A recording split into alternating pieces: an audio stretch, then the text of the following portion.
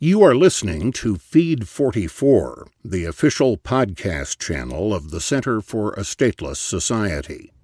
C4SS is an anarchist think tank and media center. For more information, please visit c4ss.org.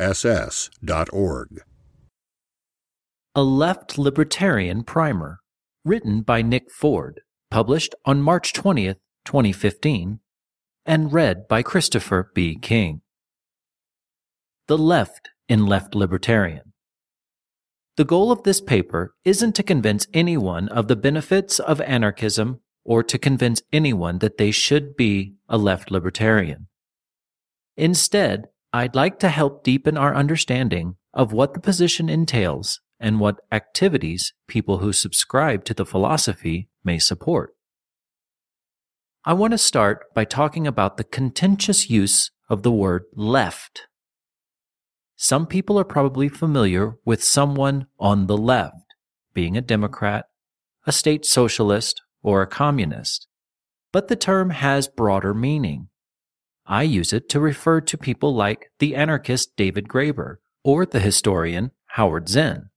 Left libertarians are more likely to draw influences from folks who are radically subverting or questioning the status quo.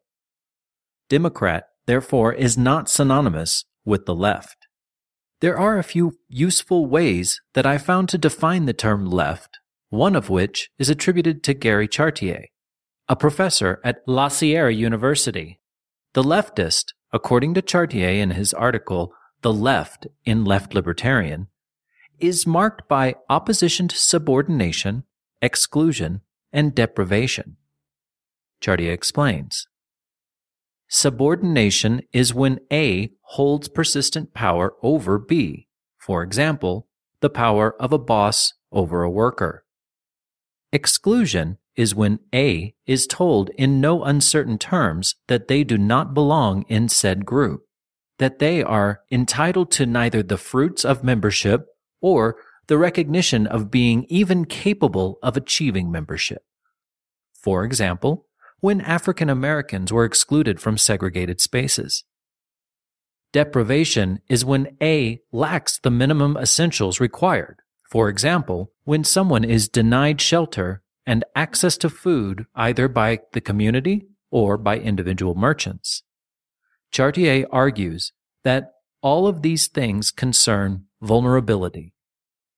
Opposing vulnerability, however, isn't enough. A particular method for opposing it is necessary.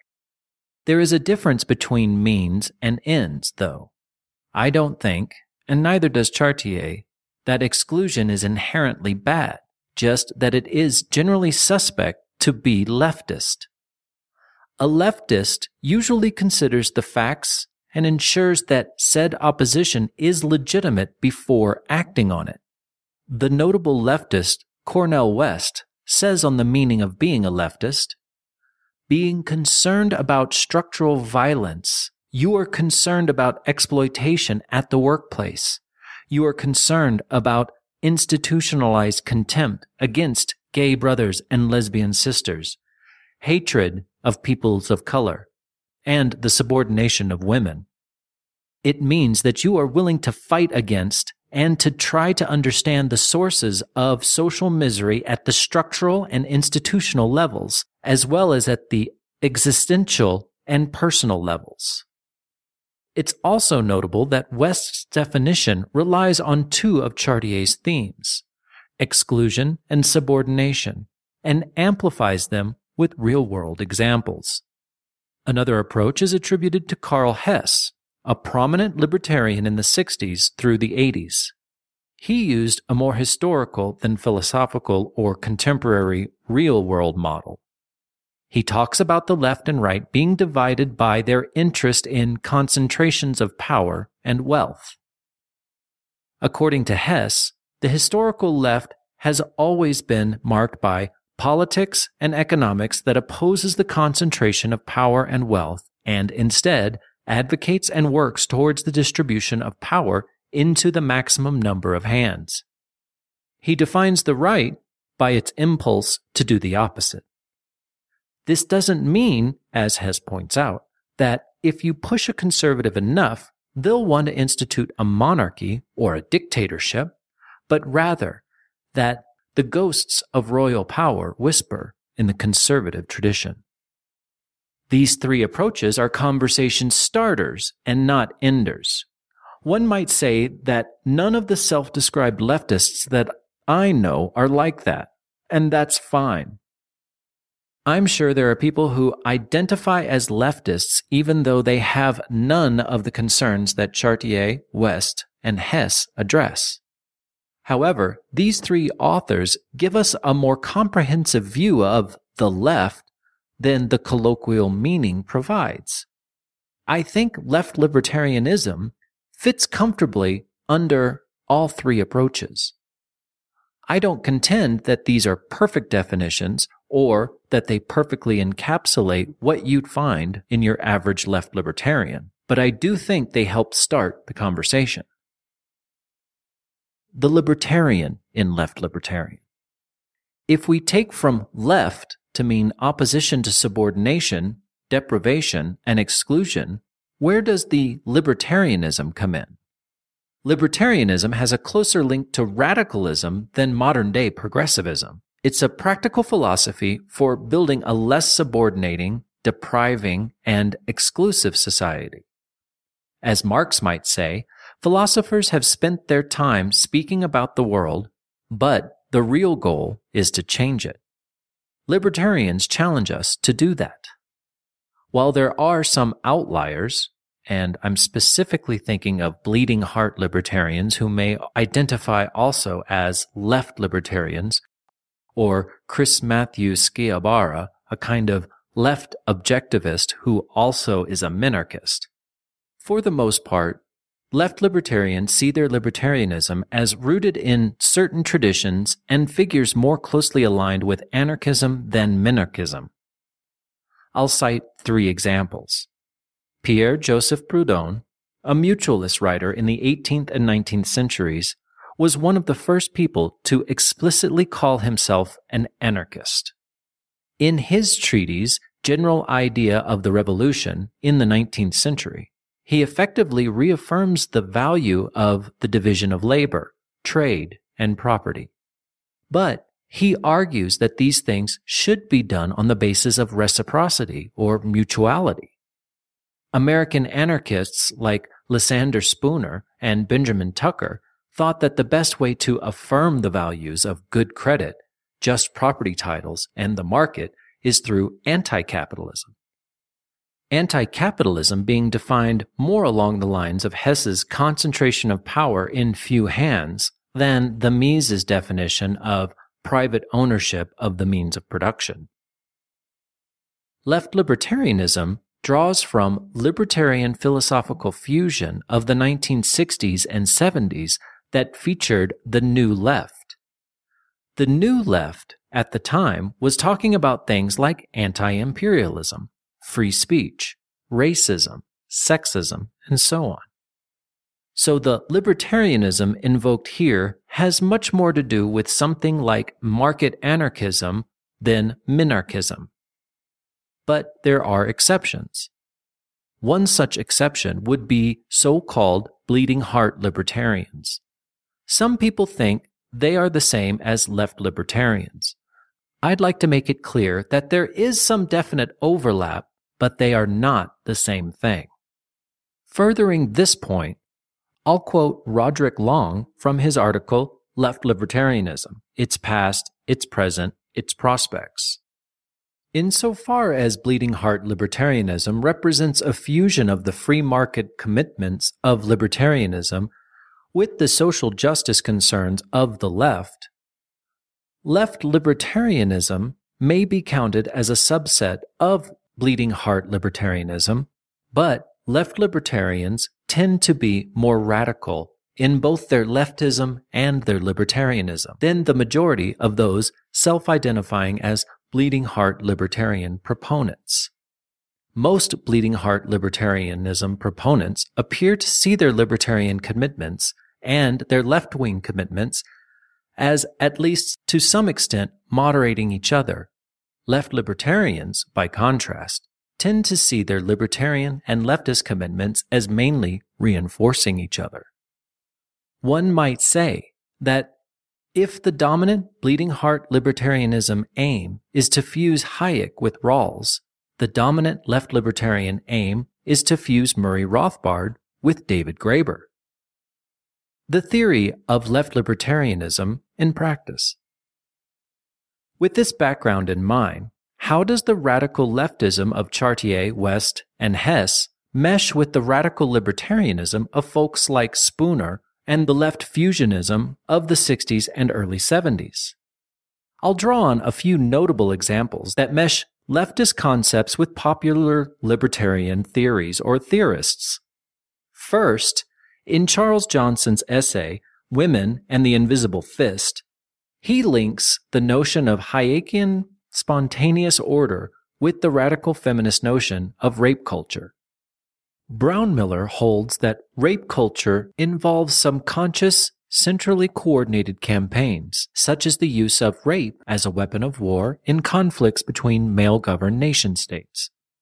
But her understanding of rape culture crucially depends on the structural effects of widely dispersed actions, which are carried out by a swarm of men acting in anonymity rather than by governments or organized bodies of men acting on centrally directed plan.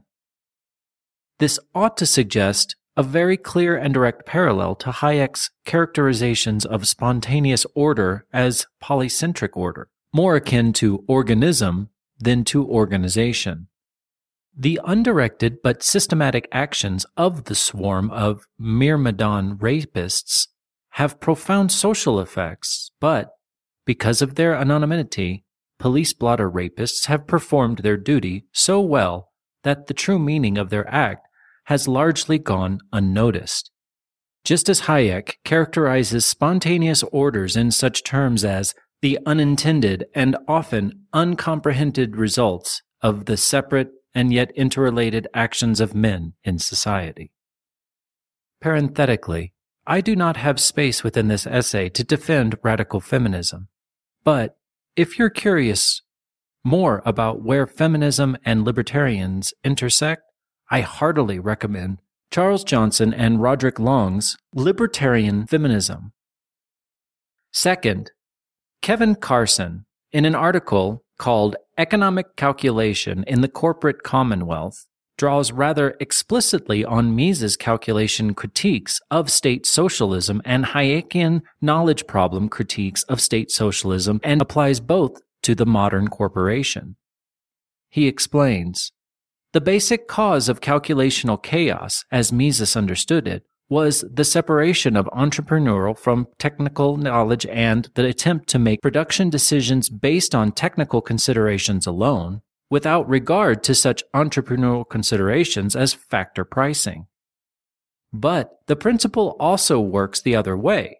Production decisions based solely on input and product prices, without regard to the details of production, such as the typical MBA practice of considering only finance and marketing while treating the production process as a black box, also result in calculational chaos.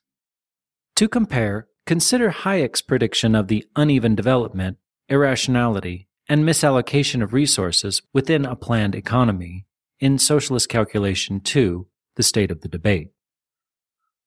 As an example, Hayek cited the excellence from a technological point of view of some parts of the Russian industrial equipment, which often strikes the casual observer and which is commonly regarded as evidence of success.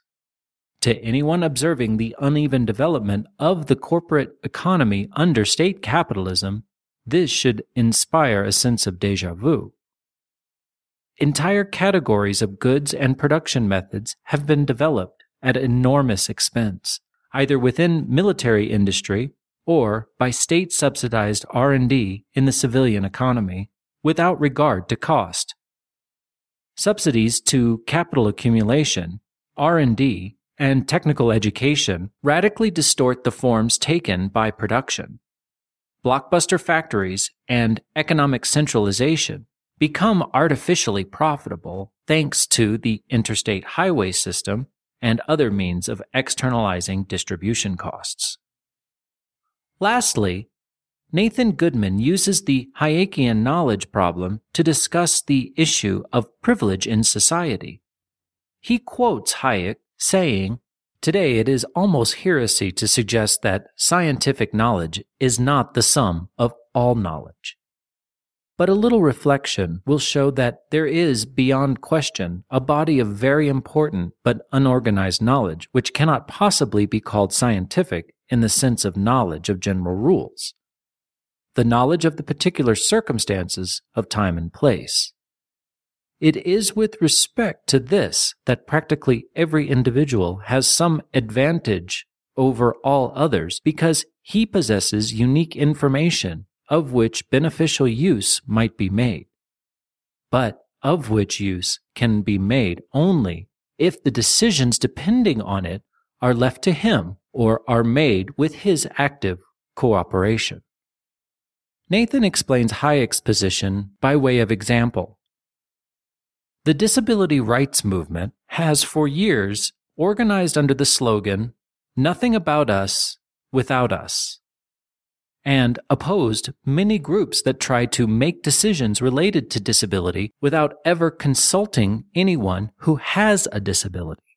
For example, Autism Speaks, one of the largest autism-related nonprofits, has never had an autistic person on its board. In spite of their name, they do not speak for autistic people, but rather over us. They have put out fear-mongering propaganda about autism that many autistic people, me included, find highly offensive. They promote programs and, quote, cures, unquote, that autistic people find utterly unhelpful and counterproductive. They should explain how autistic people may possess knowledge of autism that they lack. In other words, they should acknowledge distributed knowledge and check their privilege. Keep in mind, saying check your privilege doesn't necessarily entail telling someone to shut up. It's akin to Ayn Rand's check your premises, in that it is an attempt to get people to recognize the limits of their knowledge. The practical application of left-libertarianism.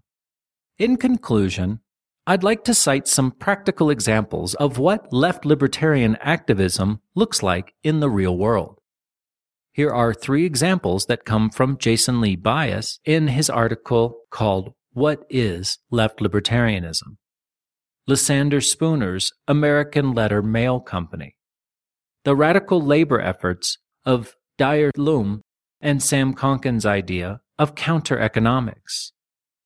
It can be found in left-libertarian enthusiasm for projects like cryptocurrencies, 3D printing, file sharing, grassroots mutual aid, and cop watching. More generally, the left-libertarian strategy revolves around identifying damage and routing a way around it. As such, our methods are not necessarily always going to be as confrontational as other schools of thought may advise. As Kevin Carson explains, the left-libertarian aim is not to overthrow the state, but to ignore it. Anyone who wants to continue to support the state and obey its laws is free to do so, so long as they leave us alone. Our goal is to build the kind of society we want and prevent the state from overthrowing us while we're doing it. The last person out of the state can turn the lights off. You've been listening to Feed 44, the official podcast channel of the Center for a Stateless Society. C4SS is an anarchist think tank and media center. For more information, please visit c4ss.org.